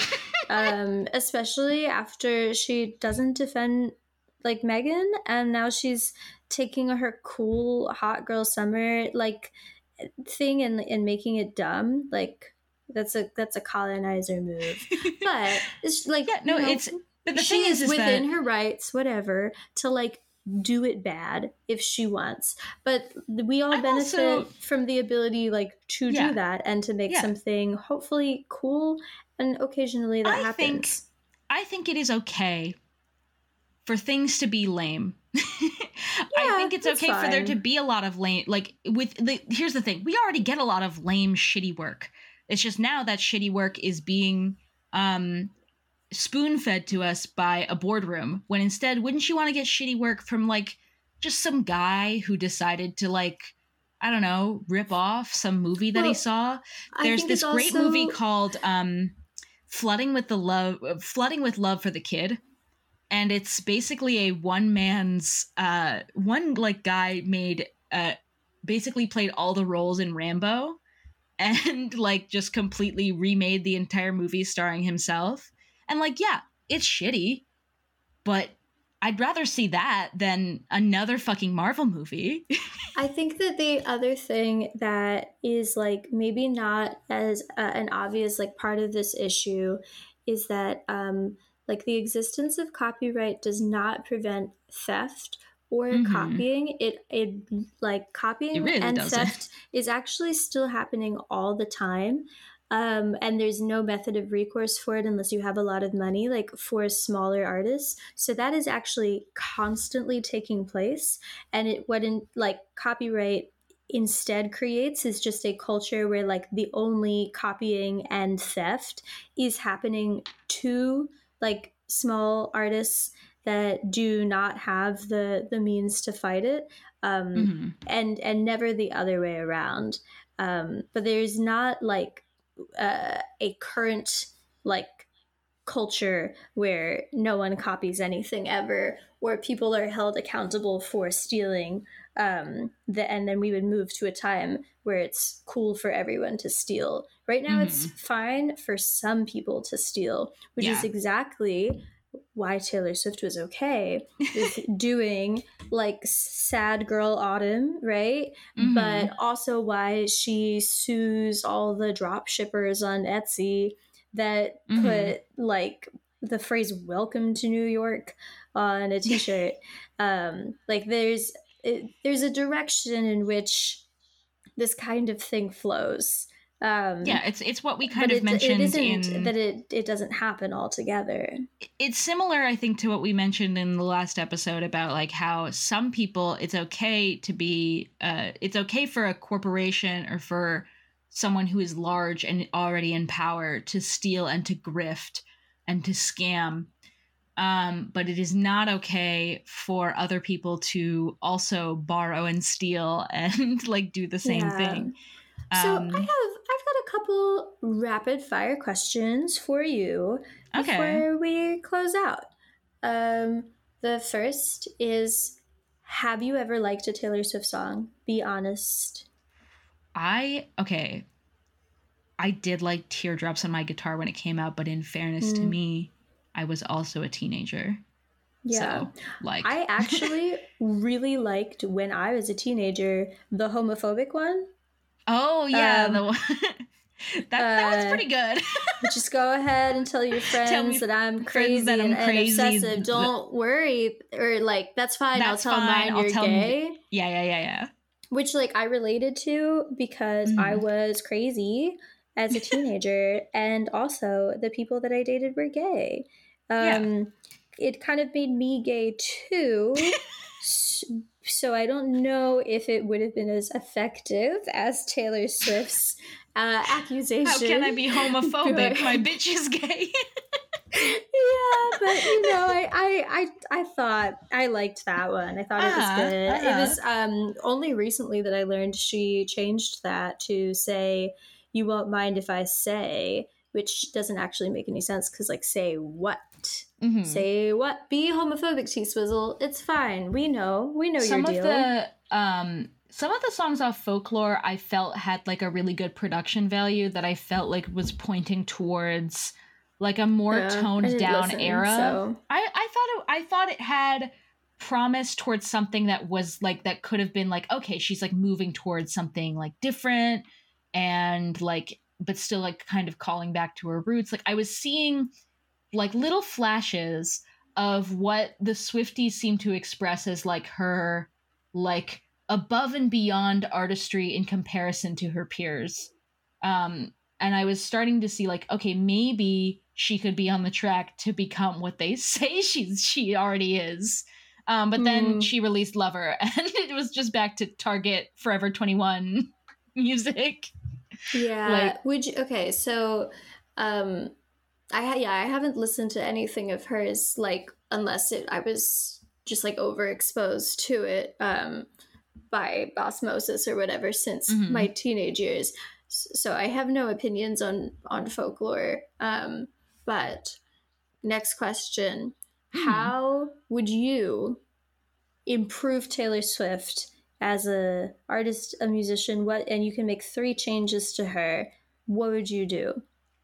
I would make her become Carly Rae Jepsen. No, just like one change. I mean that I think that's the only change. But I don't know. I think that I would have liked her. You know what I think I would want from her is to take more of like a Maggie Rogers route, and like try to go for like because like Maggie Rogers is corny. And she's fine with that because she's also kind of leaning into it more in terms of like I'm corny, but in like an artistic oeuvre way. Like recently, she had David Byrne cameo in one of her videos, her music videos, and like she's a huge fan of like the Talking Heads and stuff. And like Talking Heads music, I love the Talking Heads. It's like it's very like funny, silly, goofy moment. A lot of it. And I just feel like she could be leaning more into her corniness in a way that doesn't feel so calculated. Like, yeah, she dances like a baby giraffe, like woohoo, good for her. But I think she could be leaning into it more with like her collabs and stuff. Like, I think that when she tries to be self-aware, her self-awareness is just like, I'm crazy. I'm still the crazy, obsessive, boy crazy Taylor Swift. And it's like, we know you're not anymore. Your dating history hasn't really been something that has been on everybody's radar for a while now. I think you could get more into like the self-awareness of like, okay, I'm a little older now. Like, I'm still kind of like a corny millennial. Like, isn't that kind of cute? Like, let's go for that. And that would be at least a little less like sophomoric than what I'm currently hearing, which is just like she's stuck in the same place. At the very least, it would point to like some kind of like you know how like when rappers start getting pretty old, they start getting like a lot more either like goofy or like self-reflective. I want like her to lean on like being goofy, having a silly moment. Okay. I don't know. I think that either that or I want her to start actually collabing with women. But that is kind of a stretch because I don't know how many women in the music industry like her. Joni Mitchell was like, oh, she wants to play me in a movie. She better learn how to sing then. So I don't know how many, like, I would love to see, like, I think collabs with like older women, and some like younger people in the industry and kind of like bring them up. Just something that points to like, hey, I can make the material conditions of the women around me a little better. That would be like almost cool. So the way that I would improve her is that, number one, I would tell her that she's not allowed to sing anymore. And what I would have her do instead is I would have her like do that like kind of talk singing thing that like Johnny Cash used to do over songs, because I really think that her voice is like bad. And I don't think that, I'm assuming that she's probably gotten some vocal training since she was 15. And so I just don't think it can be improved. I think her voice is just bad. And so she should give up. and instead she should do this sort of like a kind of slow talk singing thing, like over music that I think should be like kind of like sparse music, talk singing, not spoken word poetry. I don't want to hear that cadence out of her. But like, you Oh know, God, the like, imagery in my head right now is very like bad. Johnny Cash vibes in terms of sound. That's I think what she could do. She'd have to go back to being country maybe, and then I would have her dye her hair dark brown. I think that she like would probably benefit significantly from not looking like a Nazi Barbie. I really believe very strongly she needs that to like go brunette right now. well, yeah, I believe really strongly that like who you are on the outside is a reflection of who you are on the inside. And I think that like when she looks like that with her little blonde hair and her blue eyes, like no wonder she sucks so much. And so I think that she should have dark brown hair. And then the final thing that I would do is like, God, I wish I knew how to pronounce this designer's name. I don't like, I think he's like French, but he like was like credited with like inventing the mini skirt. Maybe I think people also like credit Mary Quant with it. I'm sorry to like give it to a man, but like maybe his name is like Andre like Courage, whatever, and he like was a big like mod fashion guy in the 60s, whatever. It's like I don't know how to pronounce it. I'm just making a guess. Yeah, and but it's like not just like mod fashion, but like kind of space age, like bubble head, like bubble suit, like mod, like mini dress, but then like with a big transparent bubble over it, and then a bubble over the head, and then like go-go boots. And I think that that's like how she should be dressing, and that's like I think what you're reinventing a Katy Perry era. I think Katy Perry had an era like that. You want her to go full Katy Perry. No, because Katy Perry was like 1940s. This is 1960s. She was initially, but then she did have that like couple of like Katy space. Perry had like victory rolls, and she had those like bangs that needed to be brushed out. And also she didn't talk. Oh yeah. Different. This is a different thing. But also Teenage Dream is like one of the greatest songs of all time. Oh yeah. I don't have an issue with that era of Katy Perry, but that's how I would fix Taylor Swift. Okay, I think my final rapid fire. I did want to ask, ahead. since I said I would replace her with Carly Rae Jepsen, who would you replace her with if you could? Oh, yeah. What is this? Am I making her be that person, or am I making someone else be as famous as her? Who should take her reins? Like who? Me. Okay, yeah. Me, yeah. Or if not me, Alt J. Ooh, remember Alt J? Yeah. I'd love to see a new Alt J album. Actually, I think that'd be kind of a slay. Yeah, he stopped making music after that potato chip incident. Oh, right. So okay, there's two. I forgot that there's an important last question, but this one is we didn't discuss it because it's like not that interesting. The truth is like pretty obvious. But some people out there in the world, they think that Taylor Swift is secretly dating or secretly used to date Karlie Kloss. While that is not the case, who would you have Taylor Swift secretly be dating? Secretly, like do they have to be gay, or is it like? To be. It's just like who do you think it would be fun to find out? Like, oh, this whole time it was Taylor and whoever. If at some point they had like a torrid love affair. Yeah, or currently, and this whole boyfriend of hers is just a facade. Who would that be? Okay. Oh. You know what? I think it'd be so fun if like her and Katy Perry were secretly dating. Like if the feud, if it was an enemies to lovers feud ended, now we're getting married. Like that'd be a cute rom-com ending, you know? Yeah, that would be kind of cute. Like pop rivals, then like Well, they were become friends first. yeah, pop friends become pop rivals, become pop lovers. Mm-hmm. Kind of cute. What about you? Yeah. Okay, so I think that if this happened, it would probably spark a lot of discourse, conversations. there would be some questions about like ethics. But I think that it would be really fun to find out if I'm like scared. at the moment in this current moment in time, Taylor Swift was secretly dating Malia Obama. Right now. Yeah. Yeah. Jesus Christ.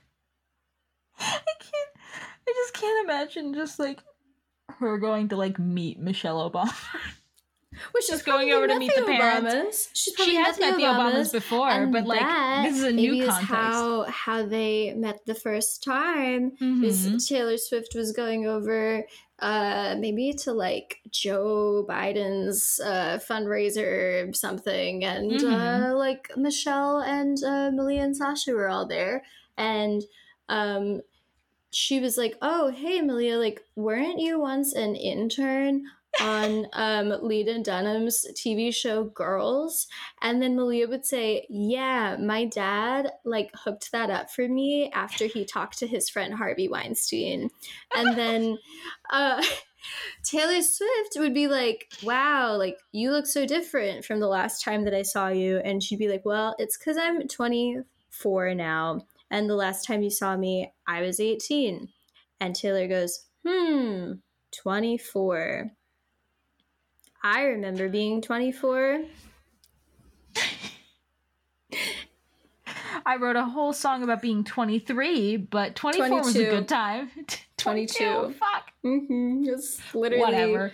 The name of the song is 22. But yeah, so I think that it would be, I think, just exciting to find out that the two of them have been together for like a year in secret. Okay, a year. And yeah. Yeah, well, they can't be for too long because Malia's only 24 and age gap discourse. Well, there will be age gap discourse if this came out. Regardless. There's not quite 10 years between them, but I think that's probably like all that it takes these days. That people are doing it over like 5 months. And it would be like, but maybe there's a different power dynamic happening because like Malia's got access to the Secret Service. Taylor doesn't. Like maybe they're equals. Who knows? I just think it would be fun. It would be a fun reveal. The last question is not really like a question about T Swizzle, and it's more like, you know, we've been talking a lot of shit about her music for 2 hours. For like the record, establish evidence of good taste. Can you name some artists that you do like, some music that maybe our listeners that are Swifties should go check out instead? Let's see. I'm just gonna look at my Spotify for a second. You don't know them off top? Well, I listen to a lot of music, and there's just a lot of stuff that I listen to. You don't have a favorite band? Who's your favorite band? My favorite band is embarrassing. Okay, but who is it? For a long time, it was the Mountain Goats. I was like really into the Mountain Goats. Oh, I've literally never heard a song by them either. I don't think you would like it that much, to be honest. No, probably not. I think it's like it's a me thing. I don't like instrument music. You know what? I think Swifties would like the Mountain Goats because I think that the lyricism of the Mountain Goats is better than Taylor Swift, and they're always pointing to her lyrics as being like incredible. And I think that you should try listening to their album about wrestling, which is it's about wrestlers, but I think it's like a really like fun album about like, you know, defeat and winning, and like the idea of like villainy and like heroes and stuff like that, and like kind of put like pitting those against each other, and like what exactly it means to be both, especially in a context like wrestling, which is like a very much like a theatrical performance. And I think that it's just a really, really great album, and it ends with some really lovely songs. As well as I think Transcendental Youth, I think would be a fun album for them to listen to. I think they'd like it. But definitely Tallahassee is like that kind of like breakup album that I think that they would enjoy. Let's see. Here's the thing. A lot of the artists I don't think like Swifties would like. It doesn't matter. We're just telling them that we have good taste and who you think that they should maybe try listening to. Doesn't matter if they don't like it. They like Taylor Swift. So what do they know? Recently, I went to an Eves Tumor concert, and Eves Tumor is great. But Light Asylum opened up for them, and they were fucking killer. Their music is like, it's got kind of like a goth, like sound to it. Like their voice is like got this like goth tremor to it that I really just fucking loved. And like it's like sort of electronic goth sounding music that I think a lot of people would really like. Yeah, I saw them recently and they were fucking killer. Let's see. I don't know. I also have been, because I have ADHD and I'm valid, I listen to a lot of like PC music and a lot of like drum and bass. And recently I've been listening to Lust Sick Puppy. And that music goes really hard and fast and I really like it. Yeah. Okay. So let's see. Death Grips, Nickelback, Fall Out Boy, and Tony Hawk Pro Skater 2. I was so sincere. This is so embarrassing. I literally like all of those. Well, Tony Hawk Pro Skater soundtrack is not really an artist, but I think it's a good. It's not an artist. It's a good album. Yeah. No, like actually, I mean, I like all the 4 acts I just named. I also think that I mean, my favorite band, as we all know, is maybe a tie between the Mars Volta and the Dismemberment Plan. I also like really have been listening to a lot of Terry Genderbender, who's fun. She's in Bosnian Rainbows, she's in Le Butcherettes, and she's also like solo. She puts out like 15 albums a year. There's a lot for people to work with there. I like Saul Williams and like Gil Scott-Heron a lot. And I like the Tony Hawk 3 soundtrack too. I do love all of the first 4 Fall Out Boy albums. I think that they're great. And like, what else is like evidence of my good taste or like something I've been listening to a lot lately? I really like Baby Metal personally. Yeah, Baby Metal's got a killer backing band. Like they've got, their band is crazy. Like absolutely shredding. Oh, I like Lightning Bolt and Giraffes. I know. I know both animals as leaders.